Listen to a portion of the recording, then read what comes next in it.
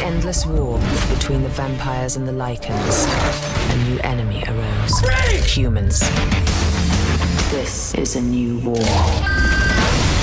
Your kind will never be as powerful as us. You don't know me very well. They've created something twice the size of any Lycan I've ever seen. This ends now. Underworld Awakening in IMAX 3D, rated R. Hello, everyone, and welcome to the podcast. This is Rico, and you're listening to Treks in Sci-Fi, the weekly dose. I'm a bit rusty. Haven't done this in a couple of weeks. And it is their weekly dose of geeky goodness. Yes, today is January 15th, 2012. Yes, it is a new year, and it is podcast 366. And as I've mentioned on the last few shows, the podcast is now going to a every other week format. In between, I'll be inserting in guest hosted podcasts. Gosh, I'm rusty. Can't talk here on Sunday morning.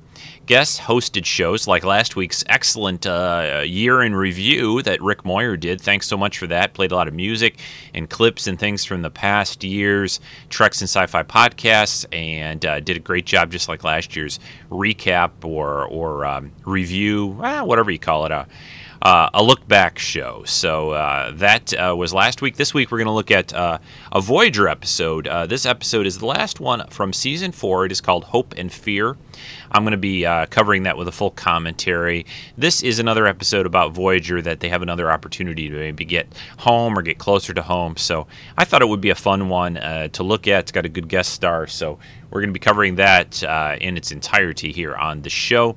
Got a lot of other news to talk about, especially the next Star Trek movie, which has started filming. So that's coming up here on the show, and a lot more. I've got a guest collectible review from Brian, and just all kinds of goodies. So let's get rolling here on the first sort of big official, at least podcast of my own, not counting the video cast for New Year's or Rick Slashed, but this is kind of the regular standard fare for Treks and Sci-Fi, covering a Trek episode, talking about news and collectibles and all kinds of fun stuff. So sit back, relax, and let's hit it.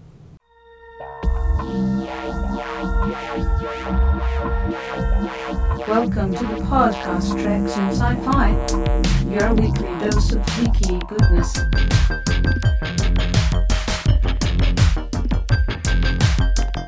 With Rico and Rusty and other special guests. Space, the final frontier. These are the voyages of the starship Enterprise. Its continuing mission to explore strange new worlds, to seek out new life and new civilizations, to boldly go where no one has gone before.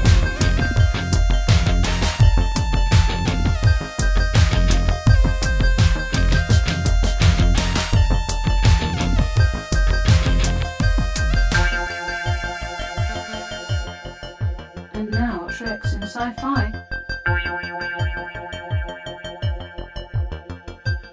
Make it so.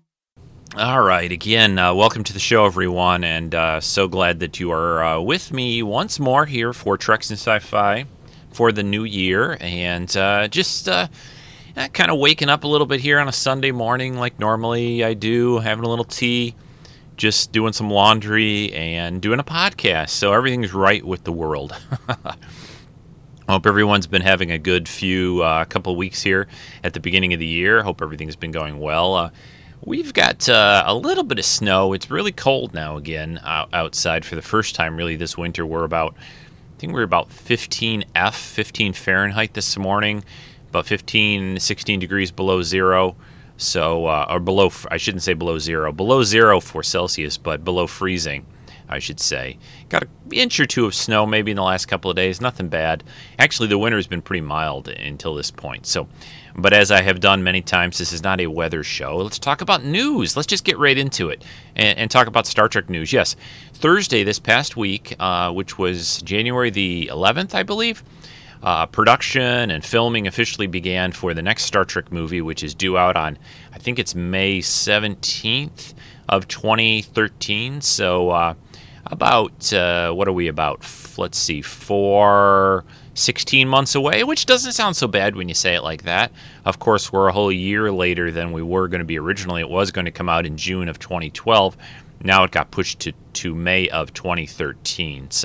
But we're going to have a lot of movies to see this summer and spring, so I'm not really too bothered about it. I wish it was sooner. I wish there wasn't a 4-year gap between the films.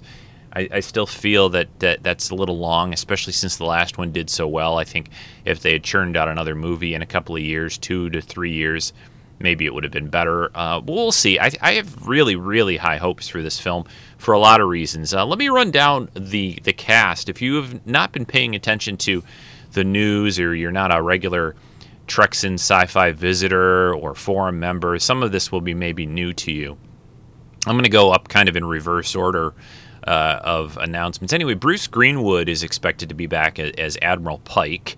I'm not sure what part he'll play, probably something related to Starfleet or the Academy, or maybe he'll give orders. He'll be on the view screen and giving orders to Captain Kirk, played by Chris Pine again, and all the main cast, of course, is back.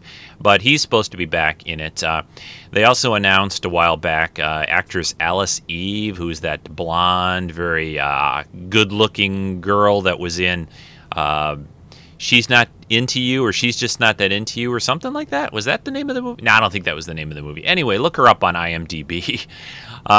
She is in supposedly an unknown role, and supposedly something new to Star Trek, not playing like a known character. At least that's what they're saying or rumoring right now. We'll see what happens. Peter Weller, who, of course, for all sci-fi fans, is always going to be known as RoboCop, played the original RoboCop in the first, 2 RoboCop movies. And he is supposed to be some kind of a CEO or businessman kind of position, possibly tied into the villain, but we'll have to see how that works. We've also got a couple of other familiar faces. We've got Noel Clarke, actor Noel Clarke, who played Mickey on Doctor Who. He is going to be in the movie. He's supposed to be playing kind of a family man with a wife and a daughter. The woman playing his wife, her name is, I don't really know her that well. I think she was a guest star on 24, the TV series with Kiefer Sutherland that I watched all the years and enjoyed. Anyway, this actress is Nazneen, Nazneen, Nazneen Contractor.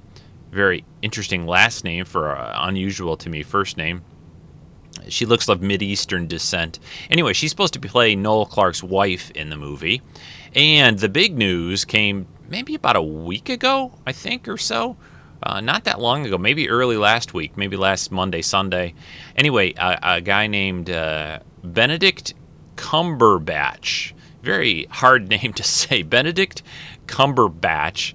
He is going to be playing the main villain. And this guy, he's he's a British guy, and he is very well known to folks in the UK, I think, for playing on a few things.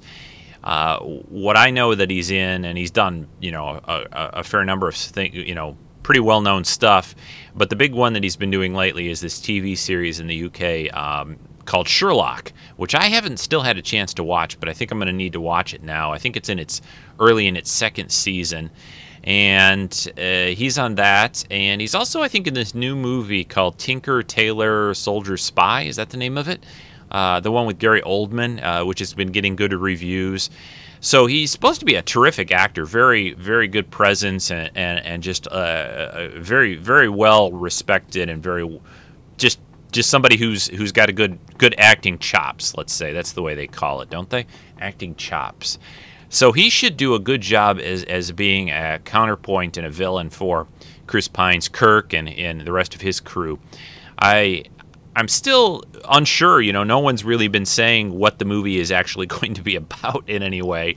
The basics that's been floating around for a few weeks is that the story is going to be kind of original, whatever that means.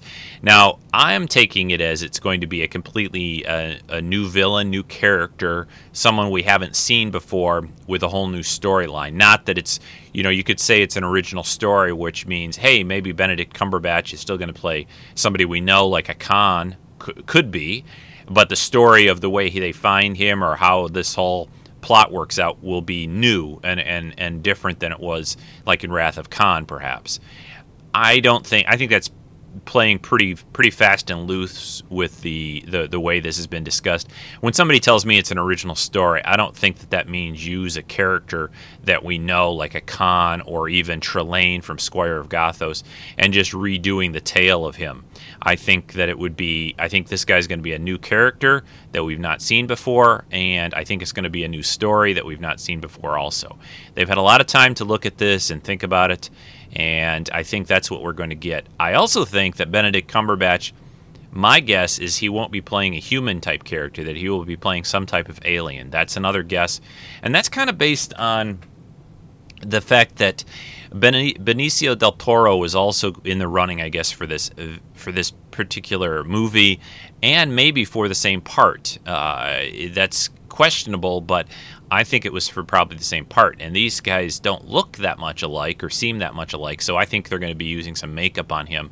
And again, guesses. I could be completely wrong. I'm just putting together some pieces that I've read and seen and trying to make some guesses. But if I had to guess, flat out, I think it could be a new Klingon, a Klingon character that we've not seen before. Maybe in this universe, in the JJ Trekverse, they run into the Klingons, and it's one of the first encounters with them, and things don't go so well, or something like that. And Benedict is a Klingon, captain or something. Who, could be lots of things. Although I think that would be kind of a basic story. I think it could be bigger than that. I'm also trying to figure out how a CEO character like Peter Weller, unless he's a good guy, if he's supposed to be more of a tied to the villain character, how that would involve a Klingon. So that doesn't really work exactly, does it? So who knows? I could be completely off, but I'm excited. We should be getting some more concrete news, and pictures will slip out. When they made the last Trek movie that they did, there were little tidbits that were coming out pretty early on. So we got some tastes of some things pretty early on, and I think that'll happen with the internet, with filming outside. They're going to be filming, they're filming on both Paramount's lot and Sony's lot, and they are doing a lot of stuff on sound stages, of course, but they are going to film in some locations. So once that starts to happen, we're gonna definitely be seeing some images and stuff floating around with everyone carrying a camera around in their pocket on their phones. So that's probably enough Trek news. Let me take a little break here. I'll come back and we will cover a little bit of other sci-fi news, some TV talk and movies, and then we'll get into the Voyager episode. That was the scene in California's Mojave Desert 5 years ago. Our historic first view of the newcomer's ship. Theirs was a slave ship carrying 250,000 beings bred to adapt and labor in any environment. But they've washed ashore on Earth with no way to get back to where they came from. And in the last 5 years, the newcomers have become the latest addition to the population of Los Angeles. Alienation, the Newcomers Podcast, is a fan cast devoted to the groundbreaking but short-lived TV series Alienation. This series tackles social issues like racism, bigotry, and intolerance with an alien twist. Each month, we will bring you a podcast dedicated to a single episode. The host will give you their thoughts on the episode, as well as some little-known behind-the-scenes information. So please subscribe to Alienation, the Newcomers Podcast on iTunes, or visit our website at alienationpodcast.com. All right, let's see. Let's talk about some other sci-fi and other news that's been going on in the world. I played at the very beginning of today's show a clip from the new movie that's coming out this coming Friday on January 20th, Underworld Awakening, another Underworld series movie back with Kate Beckinsale. Will be back in this in her black, pleather, whatever it is, rubber outfit, running around doing amazing things. It's funny always when I read interviews with her and playing this Underworld in these Underworld movies, and she always says that she never thought of herself when she was an actress and doing things, because she's such a small, thin woman of an action type hero, but she pulls it off pretty good in these movies, and this one looks pretty spectacular, and I'm looking forward to seeing that. It's going to be in 3D and in IMAX, so it's we'll see how that works and goes forward. I think there's a lot of anticipation for this movie. I think it's going to do pretty well at the box office. So we'll see what it's like. I've also been watching and catching up. Most of the TV has been coming back. I watched a whole bunch in the last couple of days. Chuck is back with its last few episodes. If you're a Chuck fan, we've only got a couple more episodes left of the series completely. It is only getting like about a half a season this year, so it's going to end at the end of January. It is running on Friday nights on NBC, so they are really going out well. I think they've had some time to figure out how to end the series right, which is nice. So I'm going to miss that show. There's nothing quite else like Chuck on the air. Just a fun spy series with some cool stuff and gadgets and action and a great cast. So going to miss that show. We've got Fringe back, which if you're a Fringe fan, make sure that you tell your friends and get other people to watch it because the ratings are not that great. And this might be the last season for Fringe. And it's just, I think from a sci-fi aspect, it is the best, sci-fi series on the air right now. No question about that, to me at least. It's got the most interesting storylines, and the characters are just great. And this idea of parallel universes, and it's from the J.J. Abrams crew. So hey, what else? What else do you need to know? It's really a great show, and the cast is just amazing and terrific. So it's another one of those cases to me that any show that I really like a lot and really enjoy and watch every week after week. It is a lot of the cast has a lot to do with it. I really have to like the cast a lot. So it's and the characters that they play too. So that's really important. The stories, of course, are important than the plots. But also watching Grimm, there was a really cool episode on Friday of that. Kind of different, pretty intense, I thought, and they kind of amped things up a bit. So that's good to see. And Clone Wars is still good. I'm enjoying that. That's back as well. I've been watching also some of these anime Marvel shows on G4, things like Iron Man, Wolverine, X-Men. I really like the X-Men that they do, and because X-Men out of those is probably my more favorite of the characters and the stories. And then they also just started this past Friday an anime imported series starring about the Marvel hero or comic book character Blade, which has been done in movies with Wesley Snipes and others. And I didn't get a chance to watch the first episode yet, but it's on my TiVo, and I'll be watching that. So anyway, if you get G4, and you might want to check out some of these Marvel anime shows. I think they're a lot of fun. I like the style of the animation, and the stories are not that bad. They do a pretty good job. They're a little different than the comics, of course. They put their own little spin on things, but it's still fun. I've always enjoyed watching animated shows, cartoons, and superhero shows. I really miss the Justice League TV show that was on for several years, and we don't have a whole lot right now. Cartoons, I keep looking on Saturday mornings. There's nothing really for me that I would enjoy, like a good old Spider-Man or Superman or Batman animated series. Did I hear, though, that they're going to do another Batman, some kind of Batman regular animated series? I'm not sure about that. I'll have to look into that. I thought I heard something. And then they started that Green Lantern animated series, but I don't know what happened to it. It was on for a pilot episode. I think it's supposed to get a regular run, but I don't know if it started yet or where it is, so I'm not sure when that's coming back. I thought it was coming back sometime this month, but I haven't seen it pop up yet. So, and that, there's plenty of TV, lots of stuff to watch. There's also, it's not really sci-fi, but I'm really enjoying Person of Interest. I guess there's a sort of a sci-fi element in it because of the machine that picks these people that may have something going on with them. So there's elements in there of that a little bit, but it's just a cool show. One of the few besides that and Castle with Nathan Fillion, kind of cop type shows that I watch. I guess Grimm's kind of a cop show too, but I find that there's more fantasy and other things going on in it as time has gone on. So that's it. I think I should really get into the Voyager episode now. We're about the 20-minute mark of the podcast. So I'll be right back with Voyager's end of 4th season episode Hope and Fear. All right, here we go with the episode Hope and Fear.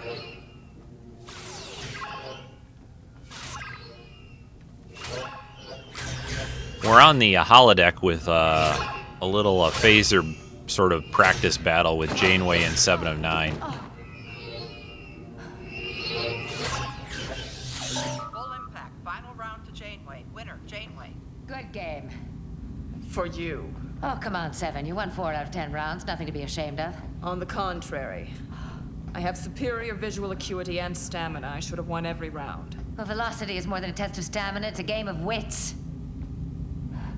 You are a frustrating opponent. During the final round, after you dropped your phaser, you did not even look at the disc, and yet you were able to acquire the target. Intuition. Intuition is a human fallacy. The belief that you can predict random events. Oh, belief had nothing to do with it. At some level, conscious or otherwise, I was aware of several factors. The trajectory of the disc after I hit the wall, the sound it made on its return, and the shadow it cast on the hologrid. Intriguing, but implausible. I won, didn't I? Thanks for the match. I wish to play again. Not today. You are fatigued and concerned that I will defeat you. Tired, yes. Concerned, no. Computer, begin first round. Belay that command. 7, try to be a sport. Game's over.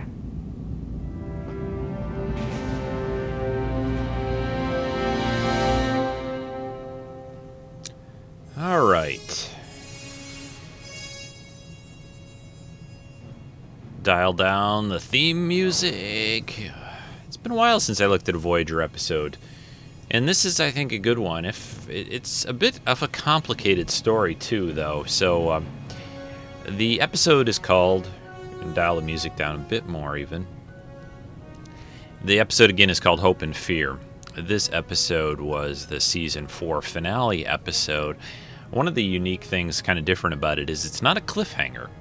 You know, TNG and Deep Space Nine and Voyager, they all did a pretty fair number of season finale cliffhangers. And this is a rare sort of standalone episode, although it involves other things that have been leading up to this episode, and things that happen in this episode have factors for the future. There's no real hanging thing at the end of it. So it is a standalone. It is the story is by Rick Berman, Brandon Braga, Joe Menosky, teleplay by Brandon Braga and Joe Menosky, and directed by a guy named Winrick Kolb, who did a lot of Voyager episodes. This episode has probably maybe one of the longest blurbs in Memory Alpha on a Star Trek episode that I've read. It's pages and pages long. If you're interested to learn more about this episode, I urge you to go over to memoryalpha.org. It's memory-alpha.org. It's a Wikipedia site for all kinds of Star Trek information. Great site. I use it often.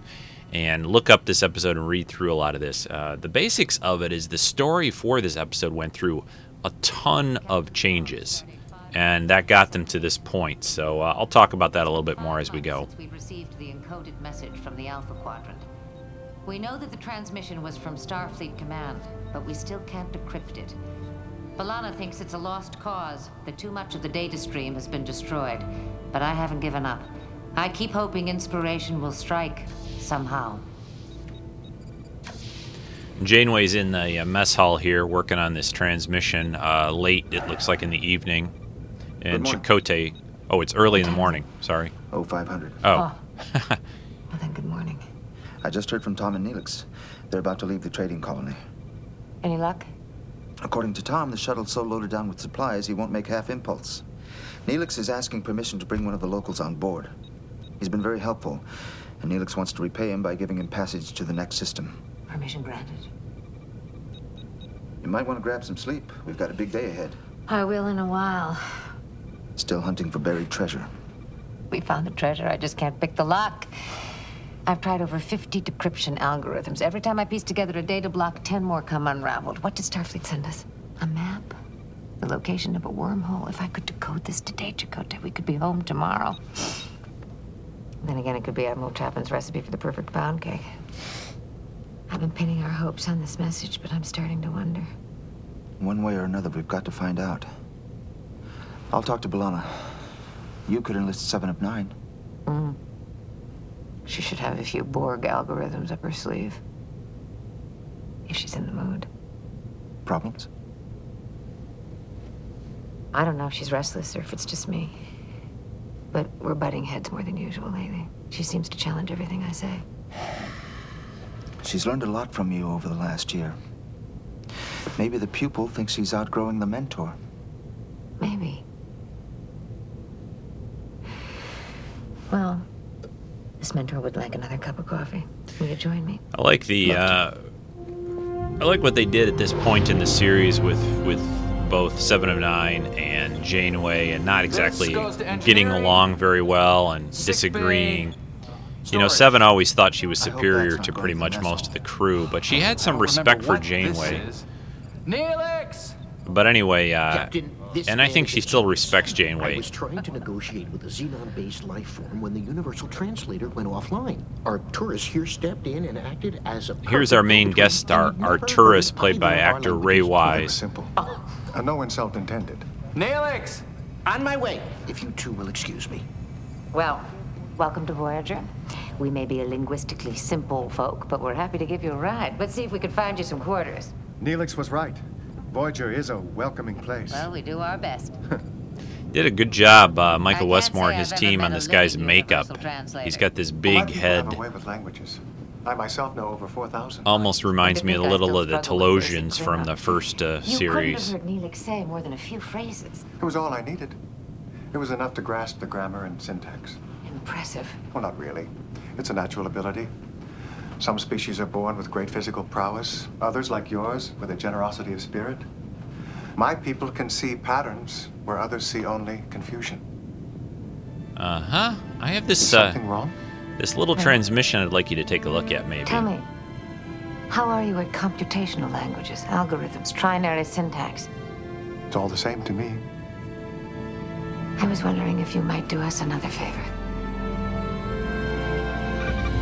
You weren't exaggerating, Captain. This data stream is badly damaged. I'd like to see the entire transmission again.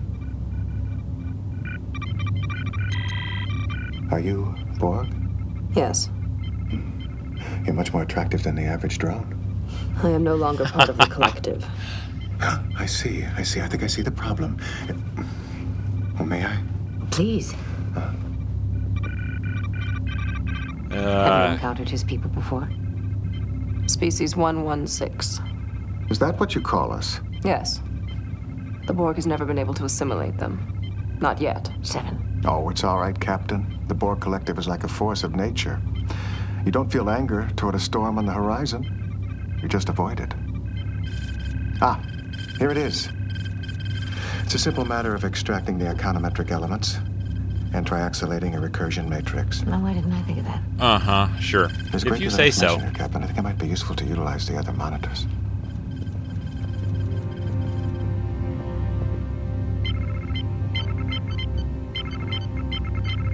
Now, that didn't take this guy long, did it now? But, of course, it's only a 40-some-minute episode. You've done it. Almost. I've reconstructed over 68 kiloquads of information, but a lot of it is still garbled. What about that data log? 14 beta. That part of the message is too degraded to recover. Captain, I found a spatial grid.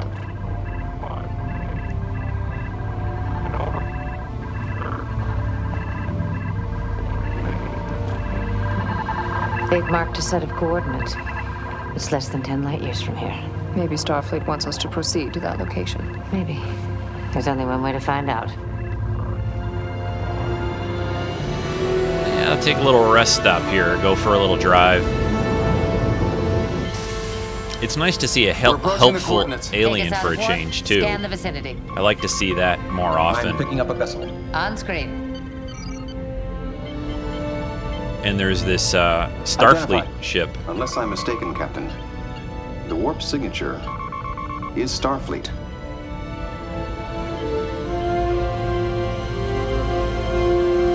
So here they are, way over in the Delta Quadrant, and there's a Starfleet vessel, kind of a futuristic, advanced design here. I'll be damned. They came through. Tuvok. Hailing them. No response. Life signs. There is no organic matter of any kind. No sign of damage to the outer hull. Primary systems are online, including life support. Something must have happened to the crew. The answer is somewhere in that Starfleet transmission. We need to finish decoding it. May I call on your talents again? Of course. Take it away, team. Secure the vessel. Tom, Tuvok. Get the keys.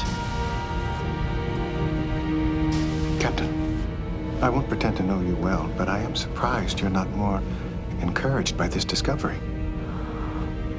I've learned to walk the line between hope and caution. We've had other opportunities that didn't work Hope out. and Fear. Here But we I will go. admit, You know, the title of the I'm episode. leaning toward hope this time.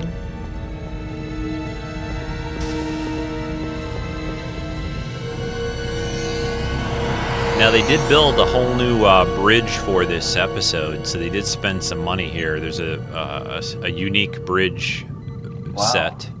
It's very, Wow, very indeed. cool.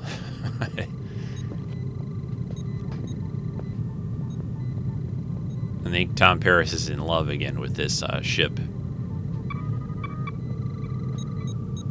It's I've never seen this NCC kind of hull geometry. or registration number is Looks like they're taking a whole new approach to Starship design. NX-01A. USS Dauntless, registry NX-01A. Launch date 51472. 60,000 light years in 3 months? Trying to access the crew logs, but there are none. I don't think there was a crew. This helm was set for auto navigation to these coordinates. It appears that Starfleet has provided us with a new ship. Let's not pack our bags just yet. I'd still like to know how they... I'm reading power fluctuations in the warp core, if you can call it a warp core. I don't recognize this engine configuration. Let's go take a look. Little experimental here, I'd say. Of course, remember the Enterprise from the series Enterprise was NX-01. That's their designation for experimental. This is the NX-01A. I think we found our engine core. Yeah, the engine core that has one of those balls, those static balls in the center of it. Some kind of new warp drive? It's a static It's not ball, engine guys. matter, It's from Sharper Image. Actually, it looks pretty cool. I don't know think. what it is. They built this set too, this engineering set. Why didn't they bring B'Elanna with them? I'm not quite sure why they didn't do that at first. They call this thing a quantum slipstream drive. Quantum slipstream. I've never seen that in the engineering manuals. The ship's powering up. Auto navigation is kicking in. Stop it. Turn it off. Bridge to Janeway, the vessel's moving away at high impulse. I can't raise the away team. Pursuit course, Ensign. They don't have shields up. Why don't they just beam them out? But I guess can't shut down the drive. Computer, disable propulsion. Unable to comply. Hang on.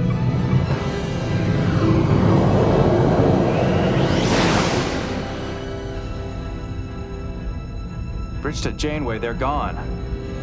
now they just went into this slipstream sort of warp field thing very fast. Look at this. Energy from the quantum drive is being routed through the main deflector. Is that what's creating the slipstream? It looks that way. Fascinating. Can you make it stop?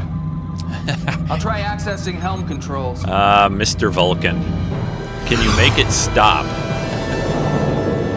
Yes, he can. We're back in normal space. Scan for Voyager. No sign of them. Commander, we've traveled over 15 light years.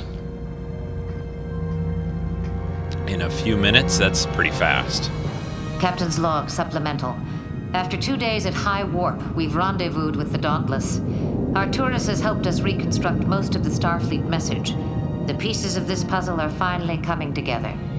Slipstream technology is experimental and high risk, but it's come a long way in the past year.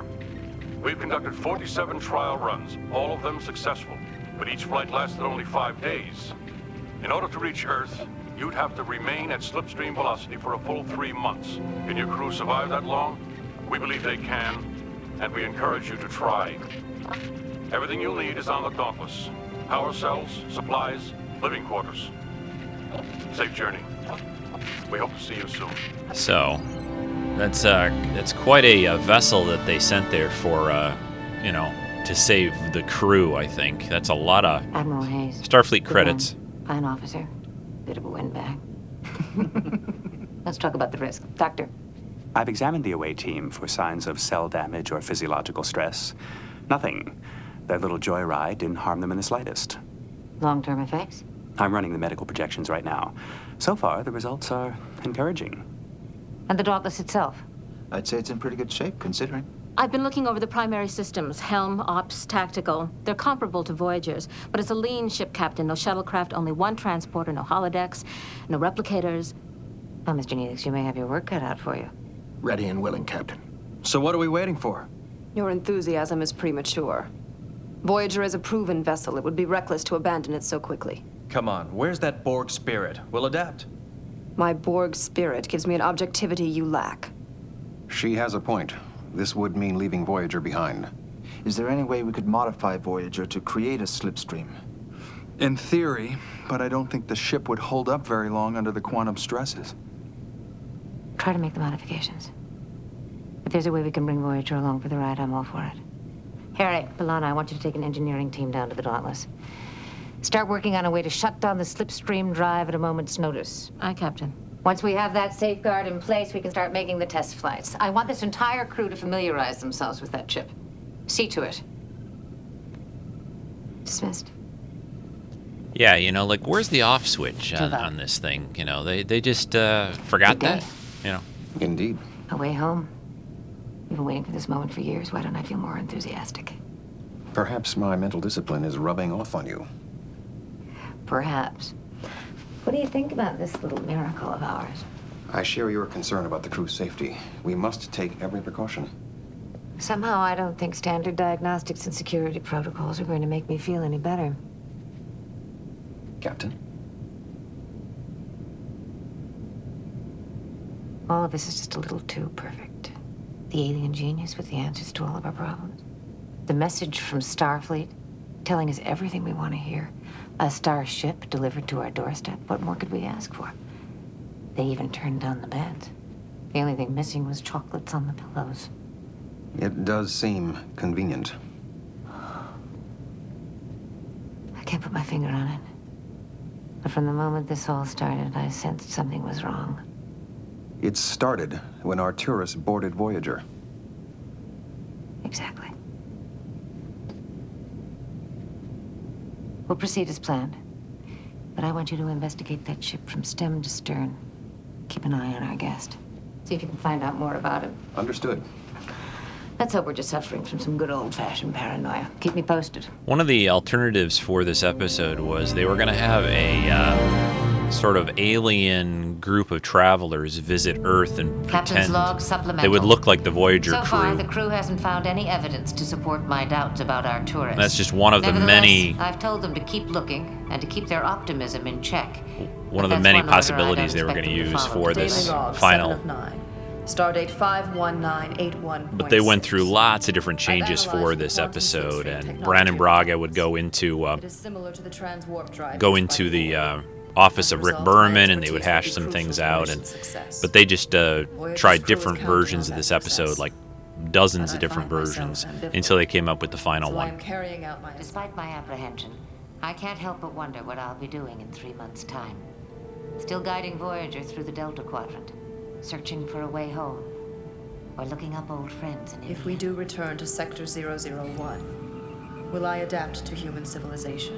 I like the idea Single here Borg among billions of individuals. where they're using their sort of logs to state kind of what they're each thinking and feeling about this whole Initiate thing. emergency shutdown on my mark. Now. Quantum field strength down to 90%. 80%. It's leveling off at 75. We need to dampen the field by at least 50%. Try reversing the quantum field polarities. 70%. 55. 49%. We did it. We've got our safety net. One step closer to home. Tuvok wants us to run a metallurgical analysis of the bulkheads to look for anything unusual. Thank you. You two run the analysis. I'll be on the bridge with Arcturus. Our resident genius said he'd help me figure out how to use the control sequencers. Lieutenant, you seem eager to return to Earth. Eager? I wouldn't go that far. You were a member of the Maquis. Starfleet Command will no doubt hold you responsible for a multitude of crimes. You will find nothing on Earth but adversity. Oh, that's looking on the bright side. Let's put it this way. I'd rather face the music at home than spend the rest of my life in the Delta Quadrant. What about you? Looking forward to seeing Earth? No. I'm not surprised. You think people are going to resent an ex-Maquis? What about an ex-drone? We'll be outcast together. I'm kidding, Seven. It's a joke. Work on that sense of humor. It'll help you make friends on Earth. Seven, can you give me a hand down here? I'm picking up an anomalous energy surge. There are no power conduits running through this section.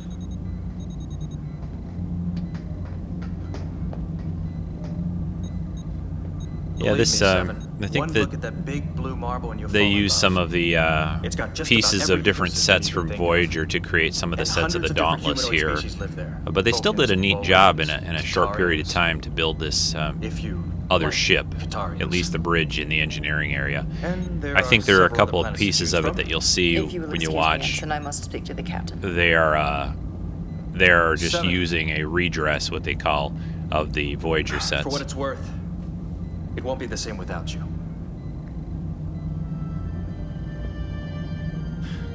Ah, there's Harry, always trying to hit on 7 of 9.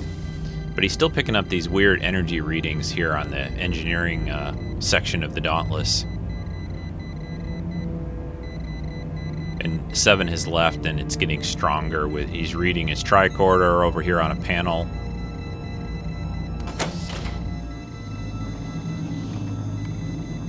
And he opens this panel up.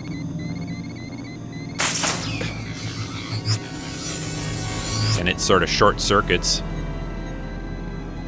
Kim to Tuvok. Tuvok here.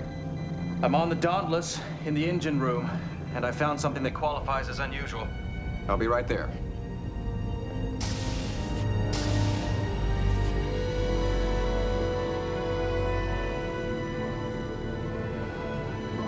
Computer display data block 14 beta. Auxiliary display.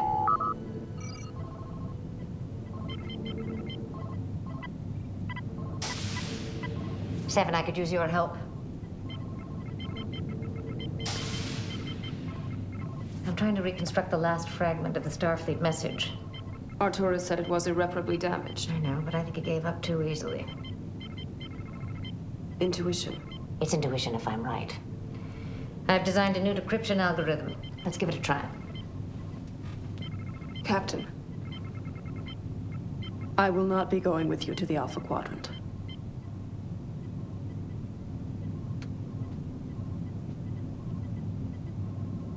I can understand your reluctance. It's been hard enough dealing with a crew of 150 individual humans. The prospect of an entire planet must be overwhelming. I am not overwhelmed. I simply do not wish to live among humans. Well, whether you like it or not, you're one of us.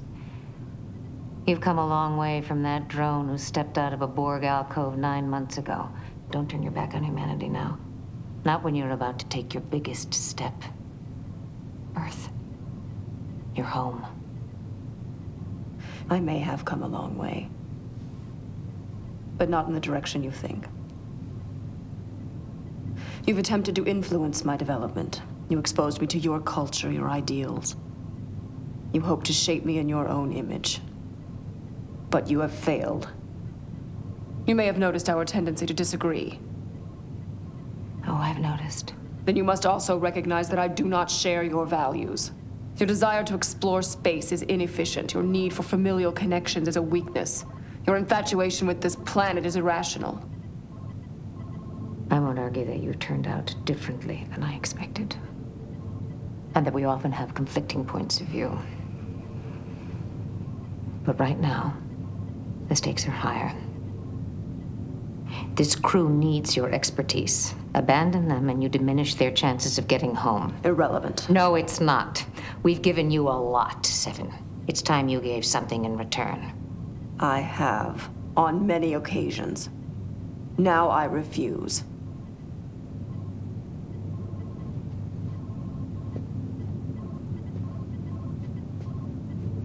What would you do? Go back to the Collective? I don't know. Then what exactly do you have in mind? I don't know. That's my point. You're asking me to cast you adrift in the Delta Quadrant alone and without support. I wouldn't grant that request to any member of this crew because it's too dangerous. I will survive. On what? Borg perfection? Precisely. I don't buy it. This isn't about your independence or your superiority. This is about your fear. You're not making this choice because you've outgrown humanity. I think you're afraid to go back to Earth.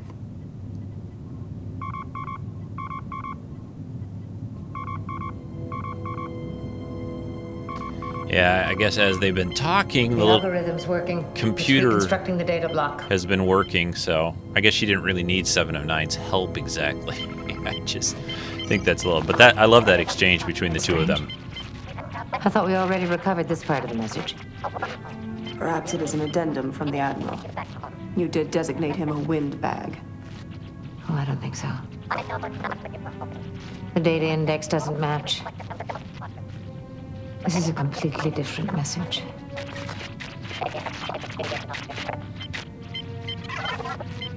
Apologies from everyone at Starfleet Command. We've had our best people working around the clock trying to find a wormhole, a new means of propulsion, anything to get you back home. But despite our best efforts, I know it's not what you were hoping, but we have sent you all the data we've collected on the Delta Quadrants. With any luck, you'll find at least some part of it useful. Maybe enough to shave a few years off your trip. Safe journey. We So hope to see you soon. the Dauntless is not a Starfleet vessel. It's not been Your sent. intuition was correct. Unfortunately. Arturus must have created a false message. It sure as hell looks that way. Janeway to Tuvok. Yes, Captain. My And suspicions he was have good, been confirmed. but not as good as he appeared. Appearances can be Arturus deceiving. tampered with Starfleet's message. The Dauntless isn't what it appears to be. I agree. We've discovered alien technology behind the bulkhead in engineering. I can't identify it. Where's Arturus now? On the Dauntless Bridge, working with Lieutenant Torres. Go to the bridge, but don't tip our hand. I'll be there with a full security team within minutes. Understood. Yeah, she's a little Let's upset. get weapons. Had me fooled though, especially the ship being so Starfleet-like. I mean, how did they do that? How did they make a ship that accurate and that believable to all this crew that it was a Starfleet vessel with some futuristic design? Don't touch that. You almost kicked us into Slipstream Drive. Oh, I wouldn't want to do that. Yeah, no. Mira. No problem. You speak Klingon. I do now. Your captain was kind enough to let me review your linguistic database. I only speak a few phrases myself. Oh, shame. It's a robust language. A little too robust for me.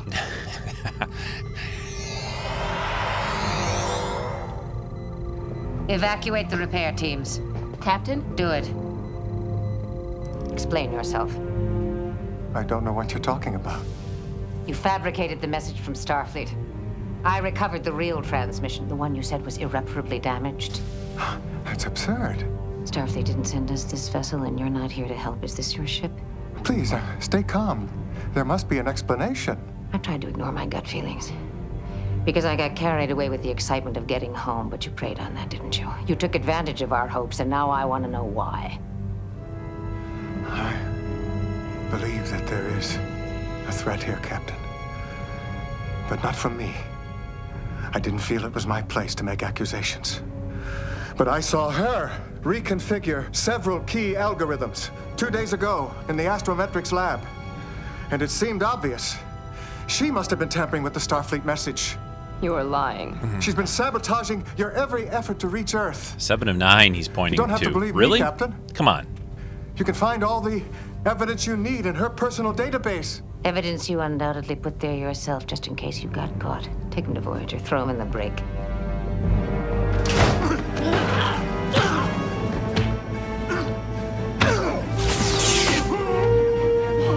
He got shot by Tuvok, but he's trying to grab a panel here on the Dauntless's bridge and engage.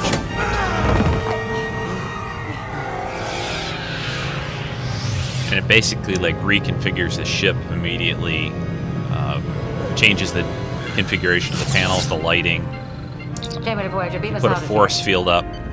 He's trying to deflect our transporters. Stand by.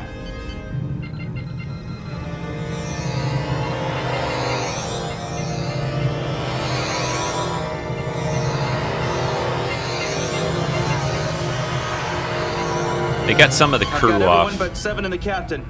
He's found a way to block their transport. The ship's going into slipstream mode. Pursuit course.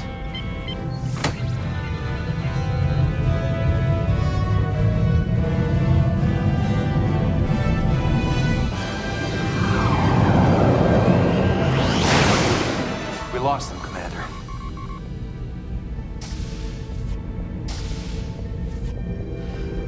Tom, bring the warp core modifications online. We're going after them. Sir, we haven't even had a trial run yet. There's no time like the present. Yeah, let's just do it. Put some glue on the hull and make sure it holds together. Where are you taking us? Home. How'd you create the Starfleet bridge? Holograms? Particle synthesis. Beyond your understanding. Is this what your people do? Prey on innocent ships? Innocent. Typical of Captain Janeway. Self-righteous. If I've offended you or your people in some way, please tell me. Diplomacy, Captain? Your diplomacy destroyed my world. What? What are you saying? You negotiated an agreement with the Borg Collective. Safe passage through their space. And in return, you helped them defeat one of their enemies. Species 8472. In your colorful language, yes, Species 8472. Did it ever occur to you that there were those of us in the Delta Quadrant with a vested interest in that war? Victory would have meant annihilation of the Borg, but you couldn't see beyond the bow of your own ship. In my estimation, Species 8472 posed a greater threat than the Borg. Who are you to make that decision? A stranger to this quadrant. There wasn't exactly time to take a poll. I had to act quickly. My people managed to elude the Borg for centuries. Outwitting them, always one step ahead. But in recent years, the Borg began to weaken our defenses. They were closing in, and Species 8472 was our last hope to defeat them. You took that away from us! The outer colonies were the first to fall. 23 in a matter of hours. Our sentry vessels tossed aside. No defense against the storm. And by the time they had surrounded our star system, hundreds of cubes. Yeah, so she got rid of the threat against the Borg, which allowed them to get to his A few of people. us managed to survive. 10, 20,000. I was fortunate. I escaped with a vessel. Alone, but alive. I don't blame them. They were just drones.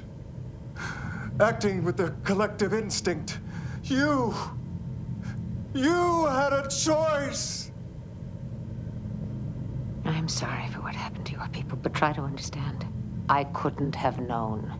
It took me months to find you. I watched and waited for my opportunity to make you pay for what you'd done. Then the Starfleet message. And I knew that your selfish desire to get home would surface again. That I could lure you to this vessel. That I could see to it that you'd all be assimilated and spend the rest of eternity as Borg. I was hoping to get your entire crew. But I'll settle for the two of you.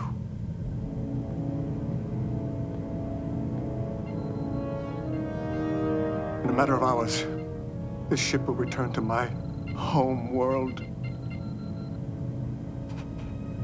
inside Borg space. When that happens, you will be assimilated as well. That's irrelevant. This is what you wanted all along, isn't it? To go back to your collective? And now we have a little twist here. You should thank me. Which is kind of interesting with, Seven not saying to Janeway that she didn't want to go to Earth. She didn't want to be with humans. And now she's really presented with the choice of going back to what she considers sort of her people, the Borg, or doing something about it and helping Voyager and humans. We're at full impulse. I really like the story here. I really like the blend of the conflict More power to the deflector. with the alien and, the conflict between Seven and Janeway and the human. Make sure that quantum warp field is stable. Aye, Lieutenant. So here's Voyager trying to use its first slipstream drive modifications. I'm focusing the quantum field. Make it quick. Hull temperatures are critical. And remember, this sort of leads them to other things in the future, and We're at slipstream velocity. the ability to use this tech and this Less than an hour before the hull starts to buckle. knowledge to get home. Slipstream. I'm aligning ours to match. We're right behind them. How far behind? Just a few minutes. Is there any way to increase our speed? None. We're at maximum. Maintain course. If I know the captain, she's already got a plan. Any ideas? Not presently. We better think of something. We come face to face with your former family in less than an hour, and that's one reunion I'd like to miss. Unless, of course, you're looking forward to rejoining the collective. I do not believe I am. Not the ringing opposition I was hoping for, but I'll take it. A drone could walk through this force field like it was thin air. Is there enough Borg technology left in your body to let it adapt? If I activate the appropriate nanoprobes, I could alter my bioelectric field. However, I would need to adjust my cranial implant. Would a microfilament do the trick? It might. Then let's get you one. Once you get outside, access that control panel and disable the force field. Then we'll try to reach the engine room. And employ the emergency shutdown procedure. Janeway's using her comm badge to get a filament for Sufficient. little, You basically will need to cross-link the third and sixth nodules. little toothpick here to help Seven adjust her little cranial implant that she's got over her eye. Deja vu. Captain. As I recall, this is where our relationship began. In a brig 9 months ago. I severed you from the collective and you weren't exactly happy about it. No, I was not. In case I never get a chance to say this, I realize that I've been hard on you at times. But it was never out of anger or regret that I brought you on board. I'm your captain. That means I can't always be your friend. Understand? No. However, if we are assimilated, our thoughts will become one, and I'm sure I will understand perfectly. Well, that's one joke, Captain. You yourself have encouraged me to use my sense of humor.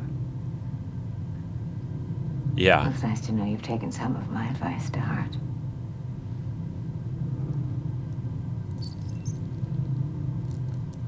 You were correct, Captain. My desire to remain in the Delta Quadrant was based on fear.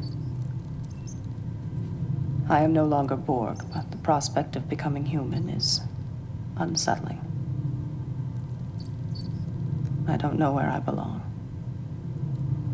You belong with us. The adaptations are complete.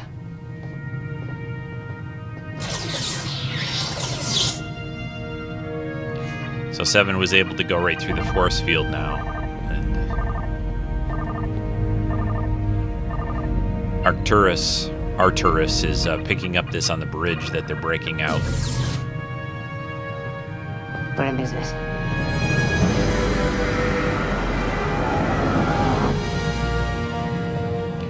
Again, I think this episode really comes together well. It's paced well. The acting is good. It's a really strong Voyager episode overall. And I've always liked it when 7 of 9 and Janeway kind of have a lot to interact with. Our command's being blocked from the bridge. He's detected us. They make a good team, you know. They don't exactly see eye to eye always, but that's a good thing. Increased. At our present speed, we will enter Borg space in less than 12 minutes. Do we still have access to the power distribution grid? Yes. We can't throw on the brakes. Let's swerve the wheel. Send a power surge into the starboard thrusters. The torsional stress at these speeds could tear the ship apart. It's either that or join the hive. Do it. If we're still in one piece, try to gain control of navigation. I'll be on the bridge. We have a game of Velocity scheduled for tomorrow, holodeck 1. I expect you to keep the appointment. Bye, Captain.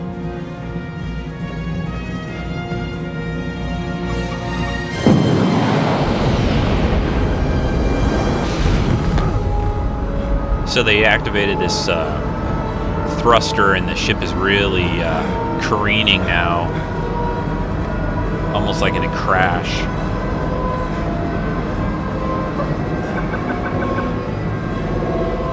It's a pretty high-tech ship too. It's like if you, I wonder that, you know, one thing I wonder about this episode, this guy's got his planets wiped out. I mean, how did he put this thing together? I'm like, you know. Sorry about the bumpy ride. You can slow this ship down, but you can't stop it. In 4 minutes, Captain Janeway will be gone, and a new drone will be born. Don't count on it. 7 of 9 has accessed your navigational systems. You taught us how to use this ship a little too well. I can't begin to imagine your loss, but try to see beyond your desire for revenge. Revenge is all I have left. No. As long as you're alive, there's hope. Your people's accomplishments, their knowledge, their dignity can survive in you. End this.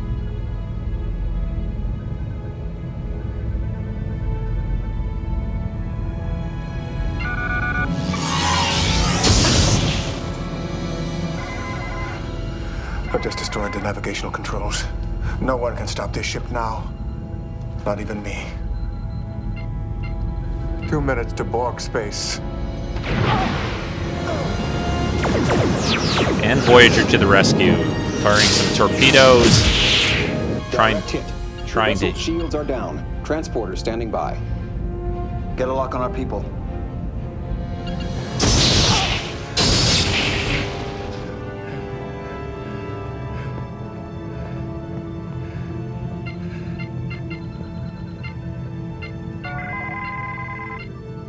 Voyager. Come with me. It's not too late. It is for you. I've got them, Commander. Transporter room 2. So they beam 7 and Janeway off, but not Arturis.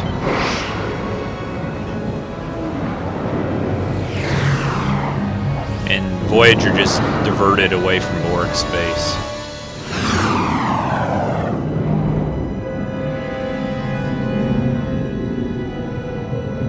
And Arturis sort of gets what he wants. We are the Borg. You will be assimilated. Resistance is futile. If I was him, I'd blow that ship up right now. You know, I wouldn't Captain's be like... log, supplemental. We remained in the quantum slipstream for an hour before it finally collapsed.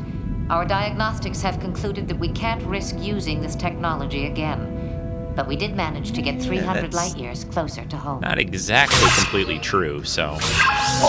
Full impact, final round to Janeway. Winner, Janeway. Nice play. You almost had me. Almost. Go again? I must report to the astrometrics lab. There is work to be done. Work? I gave the crew strict orders to take some R&R over the next few days, and that includes you. There are more pressing needs. I am attempting to design another method of traveling at slipstream velocities without damaging Voyager. I thought that was impossible. Impossible is a word that humans use far too often. I wish to continue my efforts. A few days ago, you were ready to abandon ship, and here you are, practically laying in a course to Earth. As we approached Borg space, I began to reevaluate my future. The prospect of becoming a drone was unappealing. Yeah, I'd say Sometimes you gotta look back in order to move forward. Sounds to me like you're starting to embrace your humanity. No. But as I said, nothing is impossible.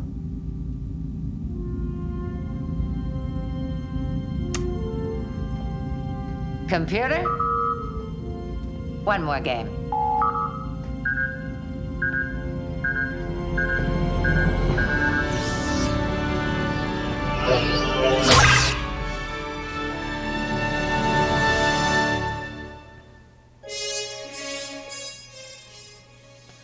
All right, so there you go. Hope and Fear from the last episode of Season 4 for Voyager. Like I said, I think it's a really great episode, really strong, good guest star, interesting story that has some twists and turns, a very good interaction between Seven and Captain Janeway. Just did a really good job. But like I said, this story, if you look on Memory Alpha, it went through a ton of variations and just all kinds of troubles trying to put this thing together. There's a lot of background on the makeup that was done for Arcturus and the building of the Dauntless ship and everything. So take a moment and take a look at that if you get a chance. I'll put a link to it in the podcast notes for this week. Again, it's really cool. One thing that I thought was kind of interesting is they kept referring in the early parts of the story, the species that came on that was Arcturus. He was supposed to be more of like a Yoda type character, and they actually referred to him in the script as Yoda a lot of times because he was supposed to sort of talk funny and be a little guy and stuff like that. A slight little thing that was a little different among many different things. One thing that they toyed with even when they got the story closer to what you saw is that they were tossing around the idea that there might still be able to slip some kind of a cliffhanger ending in it. Like, they could have easily had them go out as they just reached Borg space or something like that, and Voyager had to come to the rescue. Something could have happened there, but they thought, no, let's just end this, and we feel like we've told the story that we wanted to tell. Seven makes progress in her ability to sort of accept her and her desire for getting back to her humanity and Earth, and Janeway and her form sort of a new bond in a way and a new understanding. And I just, again, I think this is a really strong episode, and it was fun to look at it again and cover it for all you guys. So I'm going to take a little break, and while I do take this break, I am going to play our new Rick Moyers song. Yes, because, it wouldn't be complete without a new Rick Moyers song looking at a Star Trek episode. And I think this one focuses on Janeway, and I think it's set to the tune of a Beatles song. So anyway, take a listen, and I'll be back, and we're going to have there's more show to come after that. We've got a special collectible review from Brian coming up, too, after Rick Moyers' song. So stand by, and here we go. This is Captain Catherine Janeway of the Federation Starship Voyager. What is the nature of your emergency? Janeway was a captain from the Federation, chasing folks in the Badlands.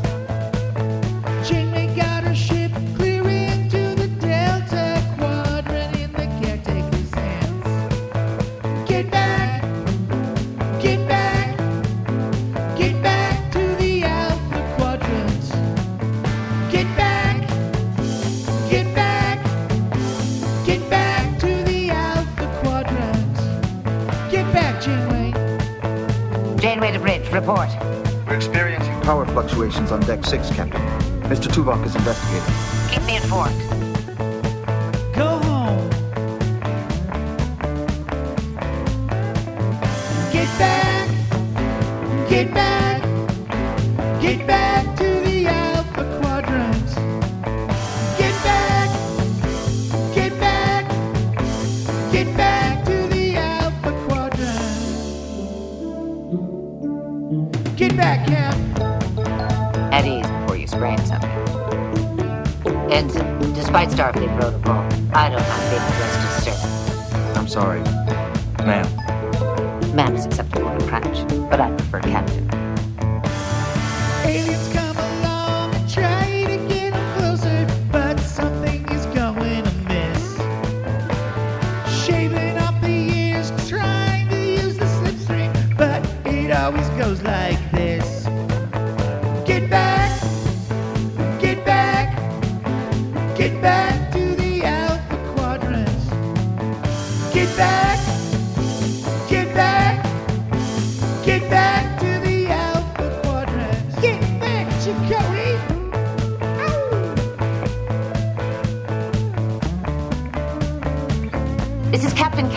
Janeway of the Starship Voyager. Go home. That's right. Get back. Get back. Get back to the Alpha Quadrant. Get back. Get back. Get back to the Alpha Quadrant.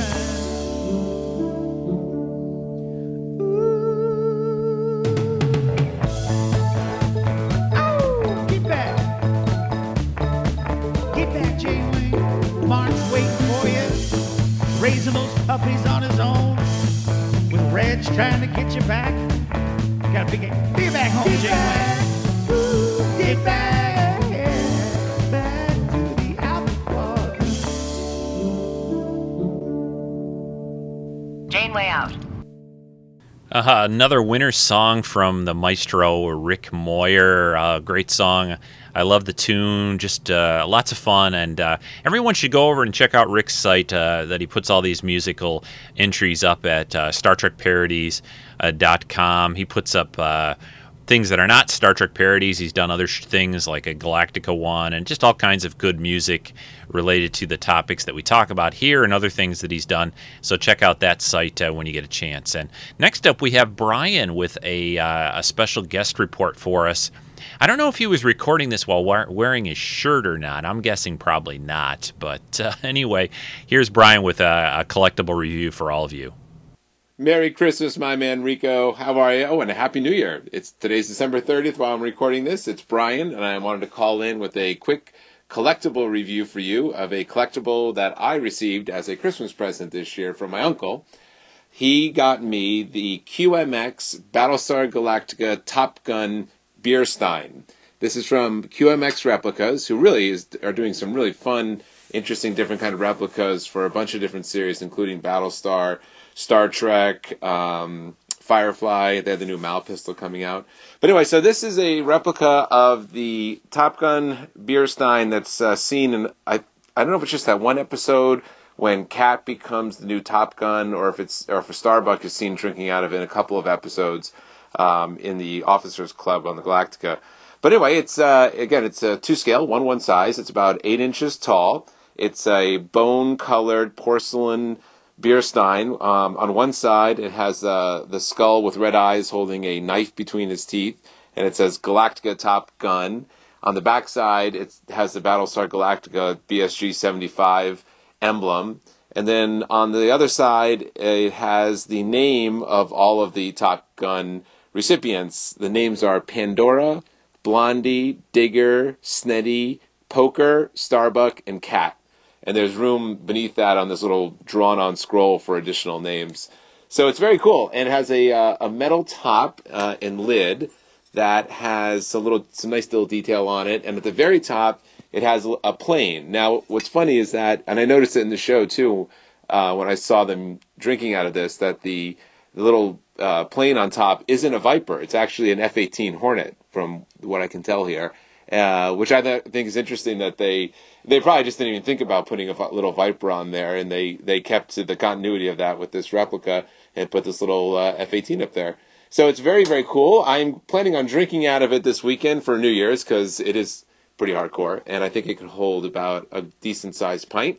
And I'm looking forward to that. So, and I want to say, I think on QMX's website, this is like $50 or something. So it's not cheap, but it's really cool. It's really nicely made. QMX, I think, has done real well with a lot of their price points on their collectibles. So if you're a BSG fan and you want something to get for yourself or as a gift that's not too over the top expensive, I think this is a nice little addition. I would recommend it. So again, this is Brian. Rico, Happy New Year, and Happy New Year to all my Treks and Sci-Fi family. Talk to you guys later. Bye. Well, thank you very much, Brian. I appreciate you sending in that collectible review. I'm going to try to, one of my targets and goals a little bit for the podcast for 2012 is to try to get back doing some more collectible reviews. Actually, what I want to talk about in a couple of future podcasts is some oversized, very high-end collectible books and things, such as some Star Wars things that I have, Star Trek stuff, and things like that. Some are available, some out of print, but just some really nice stuff that I've never had a chance to talk about, and I think they're sort of collectibles too. But anyway, thanks about that Galactica Stein. Yeah, I was just looking at, while you were doing your review, looking at the website QMX. Just go to qmxonline.com, and I'll put links in the podcast notes. But yeah, this is a cool little item, only $59.95 and still available. One thing that I thought that would be neat for them to do for QMX, they have the Galactica dog tags that you can personalize and get your own ones made. What would be neat for this beer stein, I'm surprised they didn't think about this. Maybe they're not allowed to or whatever, but there's that list of ace pilots there on the back, like you said, with Starbuck and Cat and everything.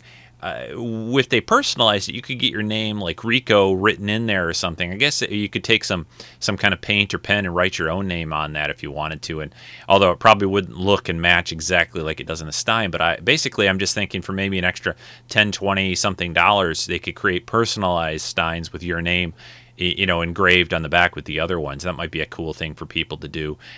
Just an idea. And but they've got some, QMX is doing some neat stuff. And I urge everyone, for collectors, to check out their site when you can. Well, okay, folks, that's going to wrap things up for today's edition and this week's edition of Treks in Sci-Fi. I want to thank everyone for listening. Just a couple last things. If you're not a forum member, shoot me an email, treksf@gmail.com, and I will set you up on the forum. We've got all kinds of good stuff going on there all the time, so join us, and we'd love to have you. Also, check out the main site, treksinsci-fi.com. I'm going to try to refresh the main site sometime soon. I keep meaning to do that, but things get in the way. But I want to give it a new format, a new look, a feel for the new year, so that should be coming soon. Reviews on iTunes, donations to the podcast, all that stuff, there's links on the main site, so check that out when you get a chance. Coming up on the show next week, you're going to get, not me, since I'm only doing a show every other week myself, but you're going to get another guest spot, this time with Dave Kill. Dave, I don't think he's done a podcast. He sent in contributions to this show, but I don't think he ever did a full guest spot. So he's doing a guest spot next week about some of his favorite moments and covering some Babylon 5, basically. He's a big Babylon 5 fan. A long time ago, I did a podcast on the series as a whole, and I think he's just covering like the first couple of seasons with some highlights. So that's next week on Treks in Sci-Fi. In 2 weeks, you're going to get a special show with me. I'll be back, but it's also going to be with Kenny from California, who was our resident Harry Potter fan. And we are going to cover, our plan for a long time has been to cover the Harry Potter films and books. And what we are going to do, to start us off with, is we're going to cover the first book movie in the series of Harry Potter, and then periodically we'll try to do them, the next one and the next one after that. So, of course, we're starting with the first one, Harry Potter and the Sorcerer's Stone, or Philosopher's Stone, depending on which edition and version. But that'll be in 2 weeks on the show. So, and then the week after that, coming up, that'll be February 5th, which is Super Bowl Sunday.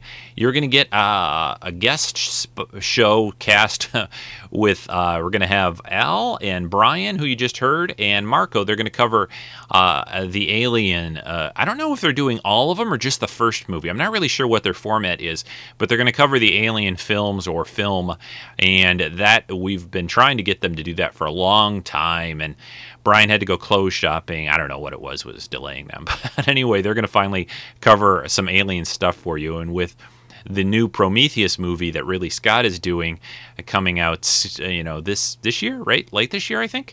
Or is it the summer? I'll have to look up the release date for that. But anyway, they're going to cover Alien stuff for us. So that's going to be cool. And all kinds of great stuff coming up on Treks and Sci-Fi. So I hope you'll join us again each week. And shoot me an email. Tell me what you think of the show. Any suggestions for future shows? I'm always open for that. So take care, everyone. Have a great week. I will talk to you in about 2 weeks. Next week, Babylon 5 with Dave. So take care. Bye-bye. You've been listening to Treks in Sci-Fi with Rico Dosti and other special guests. We would love to hear from you. Write to us today at treksf@gmail.com. That's treksf@gmail.com. Space, the final frontier. These are are the voyages of the starship Enterprise. Its continuing mission to explore strange new worlds, to seek out new life and new civilizations, to boldly go where no one has gone before. Visit the website today at www.treksinsci-fi.com. Treks in Sci-Fi is a Rico Dosti production. Copyright 2012. All rights reserved. Treks in Sci-Fi.